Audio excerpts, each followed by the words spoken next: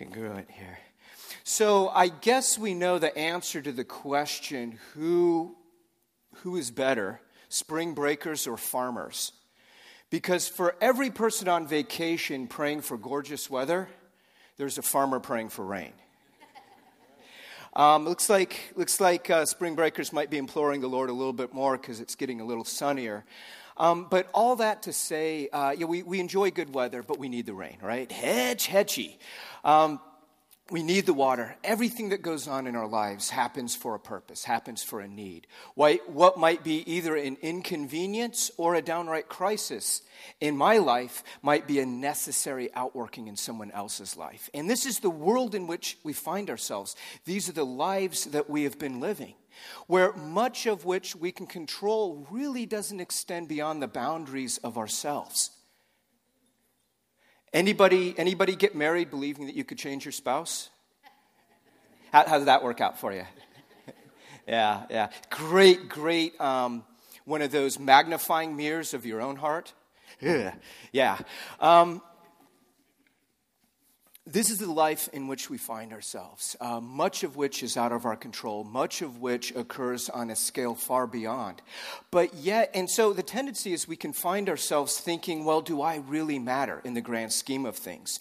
And if I can see in the world around me the relative small role that I have in the areas that I would most want to influence, most want to change, the way I would, if I were God and King, if I could make the world this way, we have a tendency to think, well, maybe I'm not that important to God.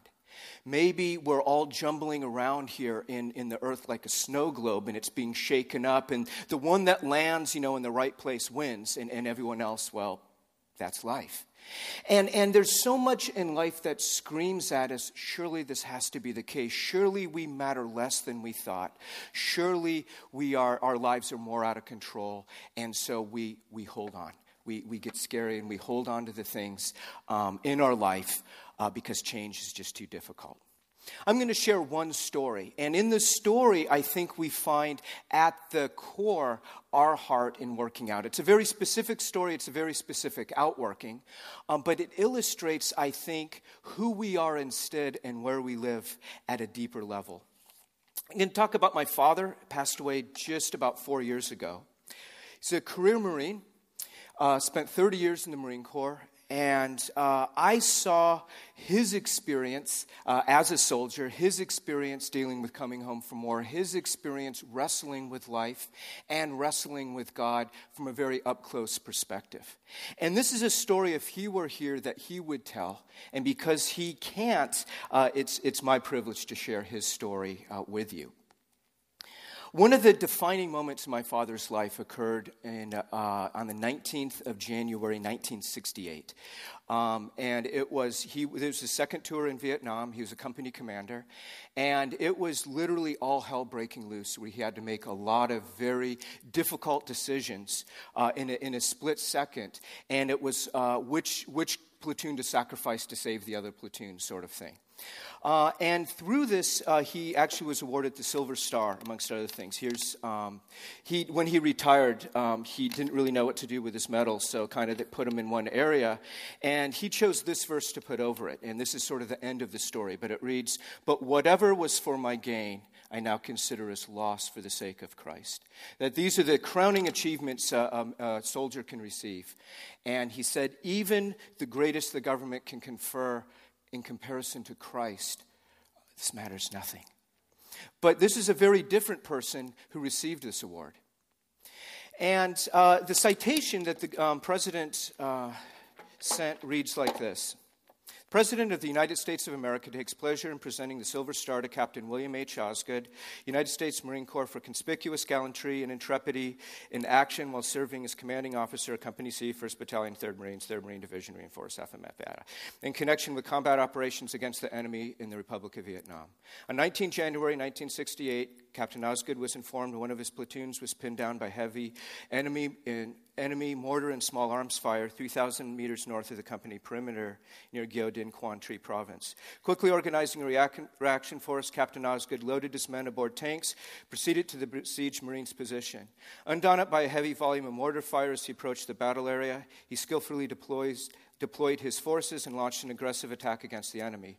Repeatedly exposing himself to intense enemy fire, he led his men forward, destroyed a bunker complex overrunning the enemy's right flank, enabling the pinned down Marines to recover their casualties to move to a more advantageous position. Throughout the 6-hour engagement, in which 23 North Vietnamese soldiers were killed and numerous weapons captured, Captain Osgood repeatedly disregarded his own safety to direct fire against the enemy, encourage his men, supervise evacuation of casualties.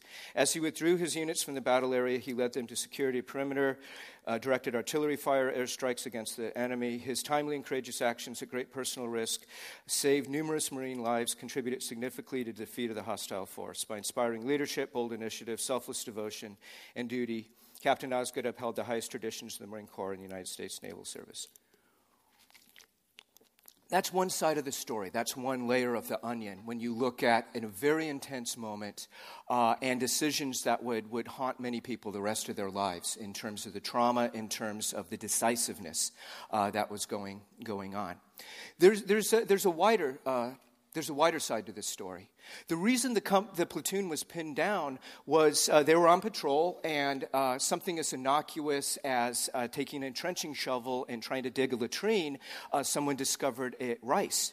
And they discovered a food cache. And they discovered the largest food cache in the entire region. And this was the pre-planning for the Tet Offensive. And so they had actually stumbled into a North Vietnamese division that was preparing for the Tet Offensive when this whole battle ensued. When the Tet Offensive happened, there was only one province that wasn't attacked, and it was that province because they had engaged the enemy accordingly. The story gets even deeper when you look at it from what was God doing. You see, unbeknownst to anyone at the time, and it wouldn't be known for another 12 years, this is before my parents knew the Lord or anything. They'd gone to church. They thought it was a matter of being good or good enough, and maybe you'd get to heaven. But when my dad went to Vietnam, God, as my mom understood him, laid 3 things on her heart to pray for.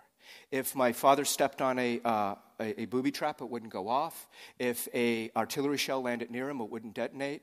And if an enemy trained his gun on him, it would jam. And she had no idea what the names of the guns were, 88s and 86s and 47s. And she just kept praying these things over and over every single day. Never mentioned it to my dad when he came home safely, and they found out later on. All 3 things happened, where he was clearing out a minefield, had a claymore on his back, heard a click, looked down, there's a string around his boot, and he just had everyone clear out. Lifted his foot off, and it didn't go off. When they were on patrol and somebody jumped out of a spider hole, put a gun right in his face, squeezed the trigger, and the gun jammed. And it was during this engagement for which he won the Silver Star, he was running across a field, the exposed to enemy fire, an artillery round landed right next to him. And he said the crazy thought he had was, I hope there's a piece of me left in my boots so my wife can get casualty benefits, because there's not going to be anything left of me when this goes off. And he heard the spring go poing, and it didn't detonate. And so there's more to the story that's going on here. The final piece of the puzzle was when they were cleaning up the area afterward. And some of the men that he had killed, this platoon sergeant was going through their belongings looking for intel, and he pulled out one of the gunner's wallets and showed it to my dad, saying, okay, this is what we have. And in his wallet, he had a picture, and it was a picture of a school teacher wife and him in his uniform, and a 1.5-year-old child, and she was pregnant. I was 1.5 at the time, and my mom was pregnant with my sister. And he saw this, and it just came home to him. This could have been me. I just orphaned this guy's kids, or I just deprived him of a father, just deprived her of a husband. What would it be like for my wife if he had shot first? What would it be like for my kids growing up? And so the whole rest of the war, and he went on to more awards and more medals and a great career in the Marine Corps. But in processing through the trauma and the grief and the personal impact of what had happened, he said he could get really far, but he never got to himself. In other words, with the counseling that the government provided, with the church that he was going to, with all the friends, with all the Marine friends and other people, even though it was a very anti-war time when he came back from the war, there was a lot of encouragement, and what everyone said is, you had to do it. Kill or be killed. Just war. Self-defense. You're protecting your country. You were under orders. All of these arguments where he could somehow justify his actions. I saved lives. They were trying to kill us. They were killing other people. We had to do this. There was no choice. And he could deal with and justify the actions, what he did on the outside, even what he did that was awarded. But he said he could never get past the fact that he knew who he was. He knew what he was capable of. He saw the horror when he looked into the depth of the heart of evil, the heart of darkness, and that he couldn't get past. He knew ultimately that if there was a God and a God who could forgive, he could be forgiven of the things that he did. But how could God ever get past his heart? No one could understand. They may understand the acts. They may be able to explain them away, but he knew he would never be able to explain his own heart. And I think this is where we live. Although this might be an extreme case, this is the story of all of us. Because what we try to do in balancing in our lives, and this is how we present ourselves to others, is this is how I want you to perceive me to be. And the things that I do and the things that I don't do, the things that I should have done and didn't, and the things that I shouldn't have done and did, I justify, I explain, I'm the exception. You don't understand. This is why I did that. And if you only knew me, if you only knew me. But if we're honest, we don't want anyone to know me. Least of all me. Because we can spin our actions on the outside any number of ways. We still go to sleep and we still wake up with the same person. We still see the same eyes in the mirror. And we know that ultimately the actions that we do are symptoms of the person that we are. And that doesn't change. What we celebrate today is God telling us this very thing. That we are not all right. We're not complete in and of ourselves. There is much that's beautiful, much that's wonderful in this world. There are many areas of life where we resonate with something beyond ourselves. Bible tells us that God put eternity in our hearts, that we would not be content just with what we're able to do, because created in his image means we're not complete without him, without our maker. The story of humanity in a nutshell is simply this. Collectively, as the human race, however we want to understand the story and how it's played out in every single life, we go our own way. We know better. We know ourselves. We know what we need, and we do it our way.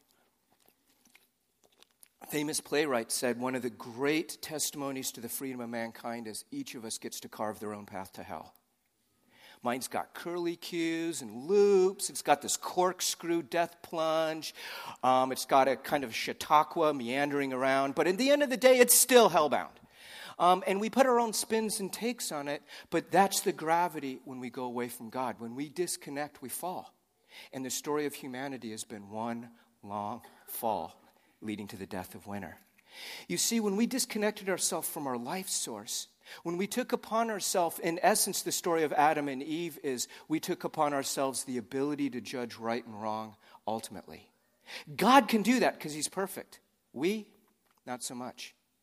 And so we judge wrongly. We judge ourselves wrongly. We judge others wrongly. We only judge on the surface. That's why we play our games on the surface. But where we really need the work deep down inside, the more we try to change it, the more we realize we're the same. And the older we get, the scarier that can be. So why is Easter Sunday such a day of hope? It's simply this.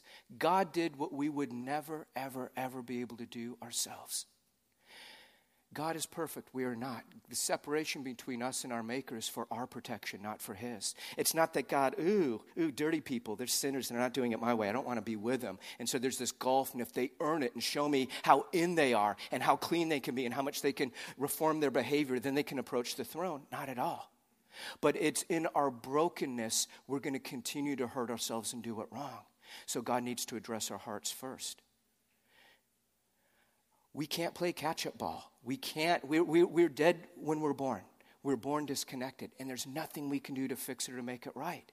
And as I said before, the harder we try, the more we see how futile it is. So God's offer of love is the exchanged life.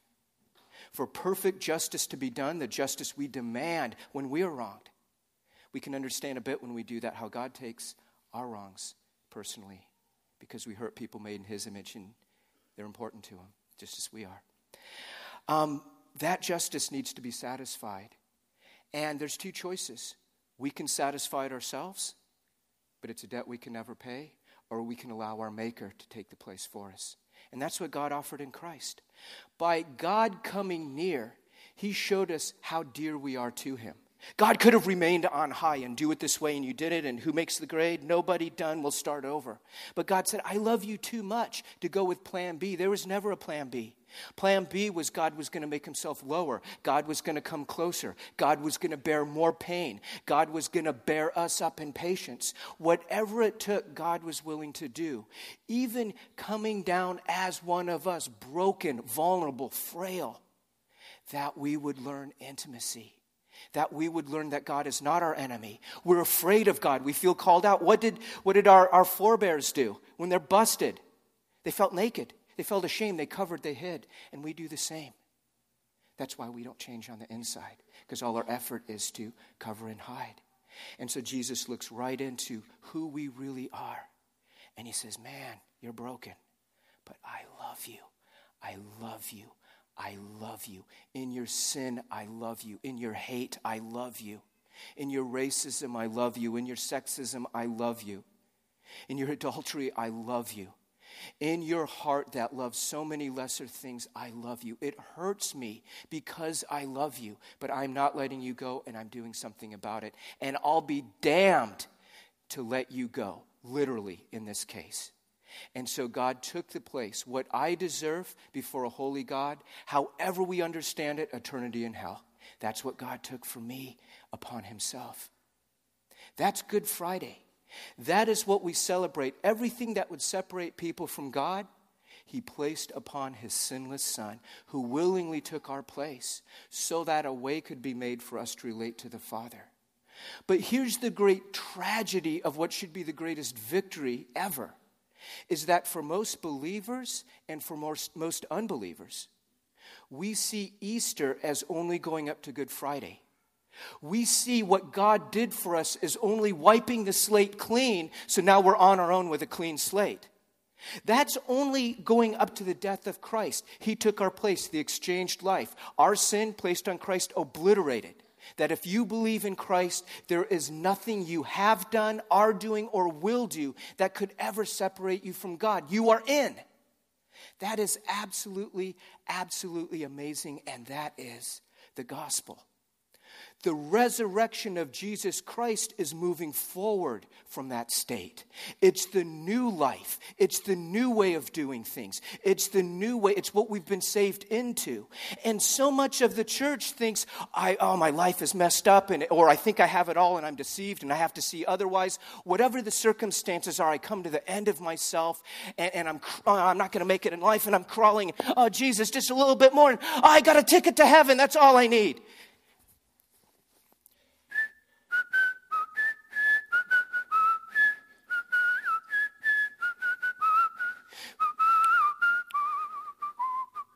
Man, I wonder why God isn't coming back yet. I got my ticket. I'm all ready to go. We only lay hold of Good Friday.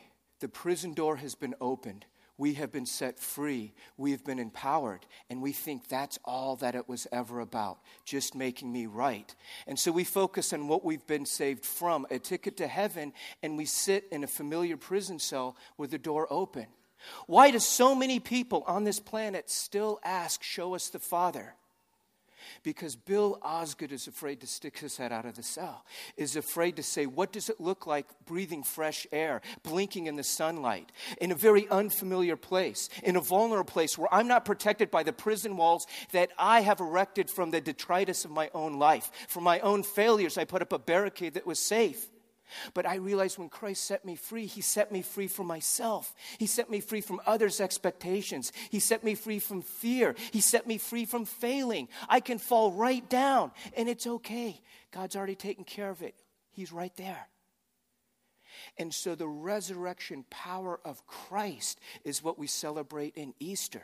Yes, he made a way. Yes, he wiped the slate clean. Not just to save us from the bad, but now we are saved into new life, new hope, a new heart, a new way of relating, a new way of dealing with people, a new value system, a new way of ordering our life that it makes sense.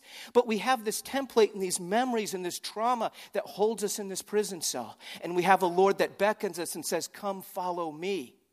But we can only do it with the resurrection power of Christ. Because whereas religion is a great opium of the people where we can numb out, crack works faster, but religion accomplishes about the same thing in that it numbs and protects you from looking at yourself. You can justify anything, right? And so our Christian crack of religion just deals with the outside, just deals with the action, just deals with explaining it away. Jesus gives a wonderfully simple, frightening explanation of the final judgment. It's what you did and didn't do. He said, this is your life. This is how you lived it. This is where you spent your money. This is where you spent your prayers. This is where you spent your conversations. This is what you valued. This is what you didn't. And it's in essence, it's like we see our life, but the sound's turned down and we cannot give a commentary to God. Well, you see God. No. It was like this. No. You got to understand God. God, if you could only understand, let me explain to you, God, so you will understand.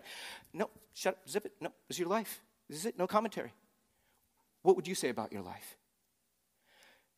The only hope that we have in that is if the inner person is changed.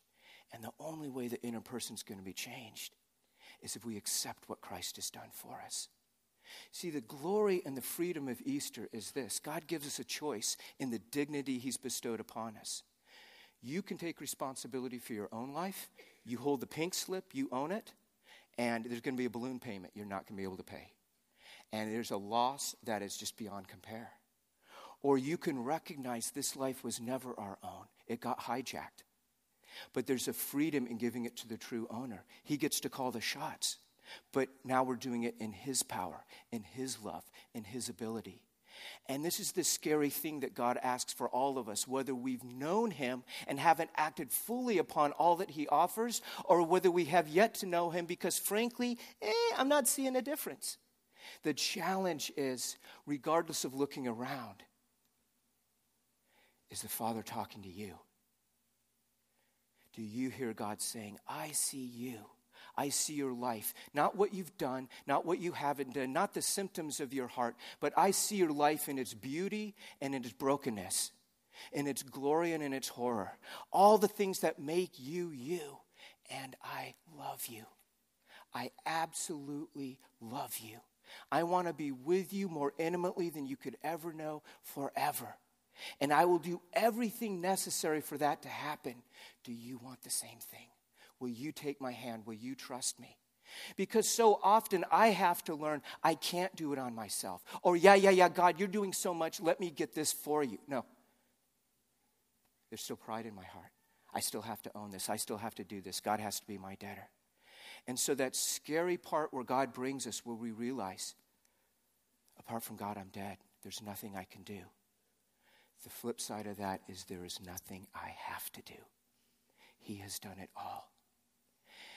Becoming a Christian is one of the easiest, most difficult things ever. It's the most difficult because we have to get over our prideful heart, and that's the greatest force we're going to have to reckon with from our perspective. It's a sinful, prideful heart. But it's the easiest thing in that we say, God, I believe you did this for me. I trust you. I follow. Being a Christian there is no more difficult thing in the universe, because for our entire lives it's this pull between the familiar open door prison cell and a life that is yet unfamiliar that God beckons us toward, of more intimacy, more surrender, more power, more glory.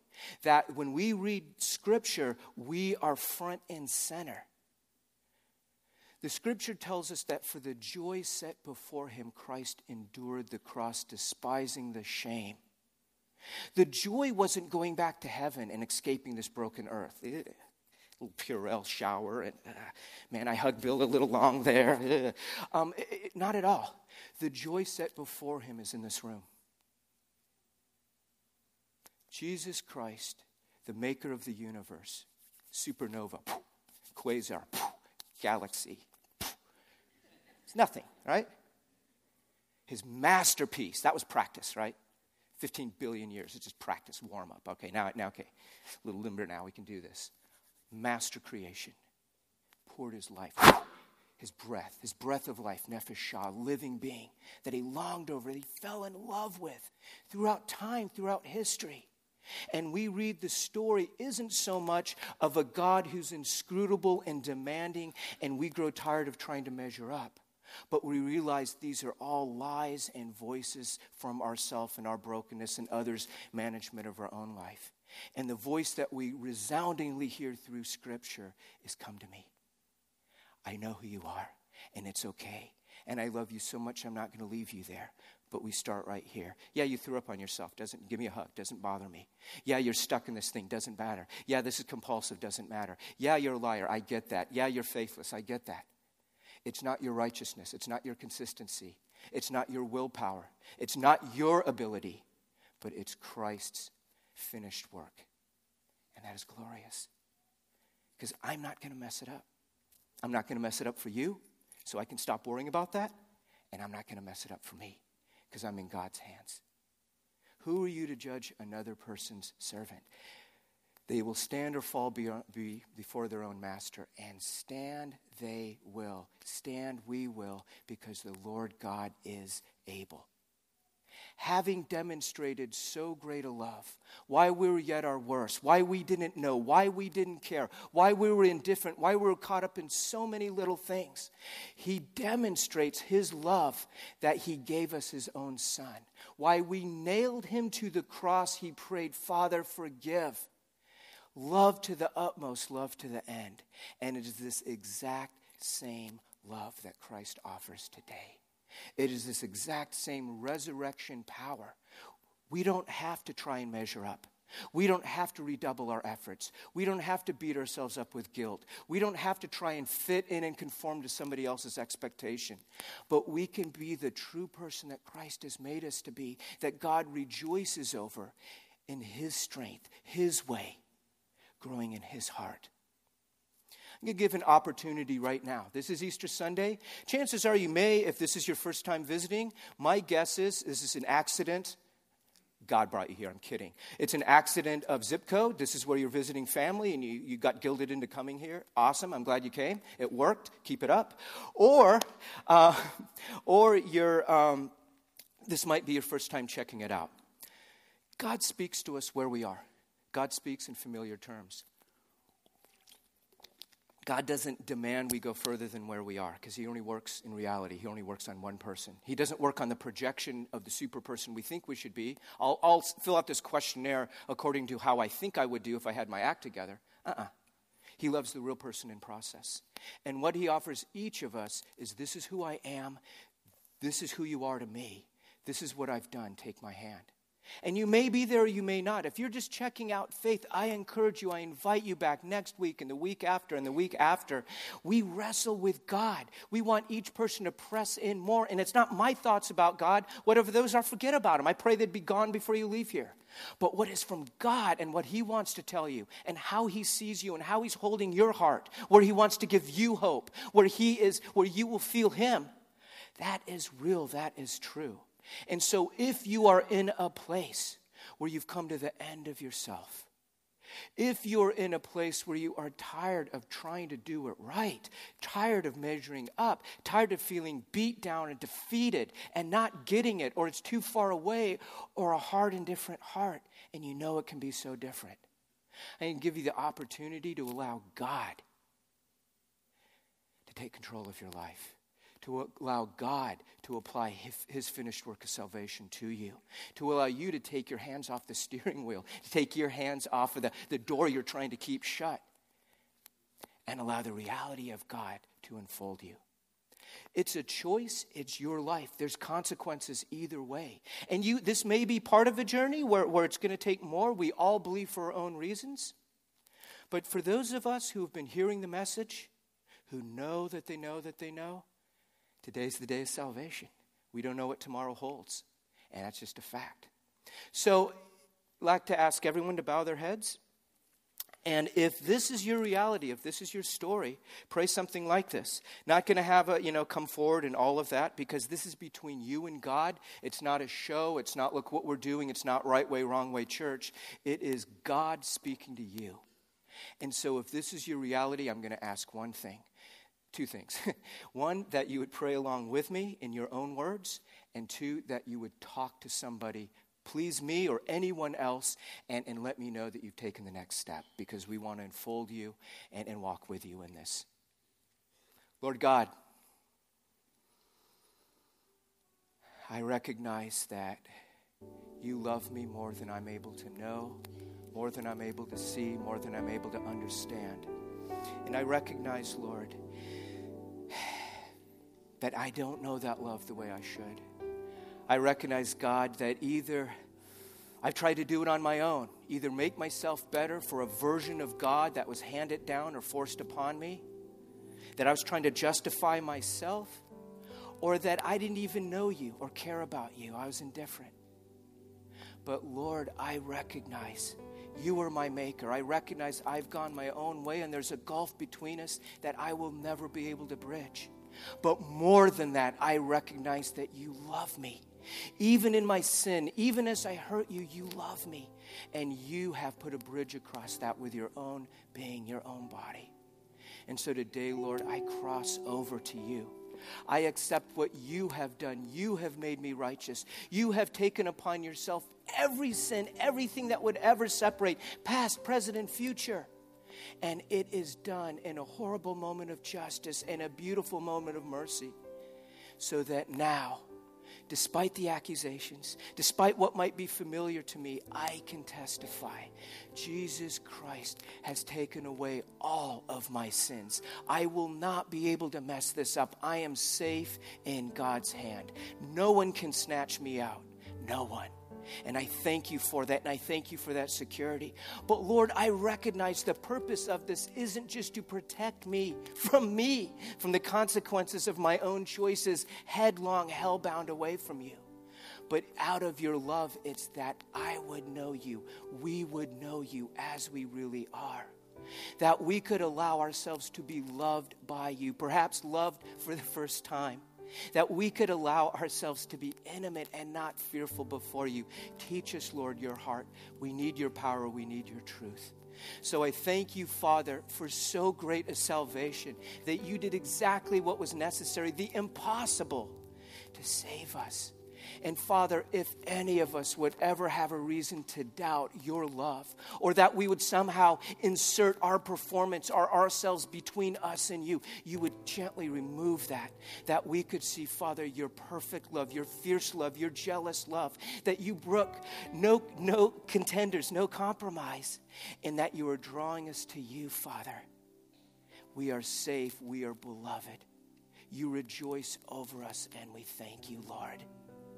We worship you, we glorify you, and we pray, Lord, each and every day would be a deepening of your love in us and through us. In Christ's name we ask this. Amen. Amen. He is risen. He is risen indeed. I want to leave you with this one verse, but we don't have it up on screen, so I'm going to tell it to you. 2 Corinthians. Paul is writing to a church. The church is real. The church is messed up. The church was a mega church in the area, and it had so many problems. The tabloids were having a heyday making fun of Christians because of this church. The people had great experiences of God, but they had really bad experiences with each other. And Paul himself, who had helped plant this church, who knew these people, had gotten smacked and gotten clawed and had really hurting. And so he was across the bay, so to speak, and he's writing this love letter saying, it is so hard to love sometimes, and it comes at such a great cost. And in a sense, I'm understanding God's love for me a bit more. But he writes this. This is our hope in this mess. Behold, whatever was old is no more. The new has come. If anyone is in Christ, they are a new creation. The old is forever gone. For God was in the world, in Christ Jesus, reconciling the world to himself, not counting anyone's trespasses against them. Therefore, through our lives, he has committed to each of us the message of reconciliation. How do you feel God is toward you? It talks about new life. It talks about all bets are off. It talks about having to discover God and ourselves again anew. But what is it grounded in? God was in the world, in Christ, being hurt, being slapped, being ignored, being pushed back, not counting anyone's sins against them. That's how God sees us. He has every reason to condemn us. And he looks us in the eye and he says, I love you. Take my hand. Will you take this offer? This is the love of God in Christ Jesus. Let's continue to worship.